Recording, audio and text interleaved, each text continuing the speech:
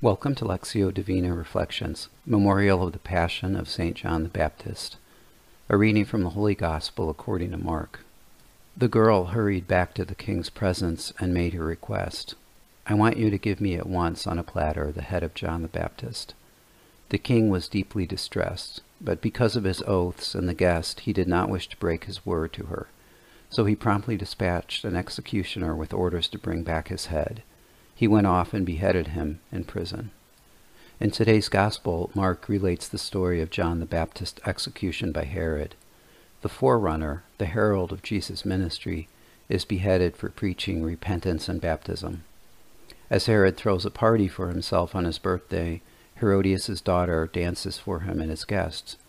"Ask of me whatever you wish, and I will grant it to you," Herod tells her after she dances. "I will grant you whatever you ask of me, even to half of my kingdom."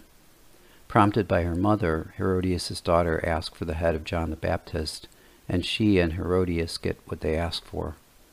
As the one who prepares the way of Jesus, John suffers in prison and dies a martyr's death and a baptism of blood. God, help me be ready when courage is needed to uphold my faith and commit to proclaiming the truth.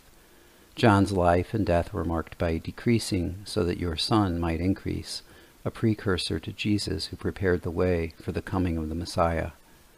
Help me recognize in John's martyrdom the absolute dedication of his mission, and give me the grace to put aside my own sense of propriety and be a bold witness to Christ, who is truth itself. From the responsorial psalm, "Blessed are those who are persecuted for the sake of righteousness, for theirs is the kingdom of heaven." St. John the Baptist, pray for us. Glory be to the Father, and to the Son, and to the Holy Spirit, as it was in the beginning, is now, and ever shall be, world without end. Amen.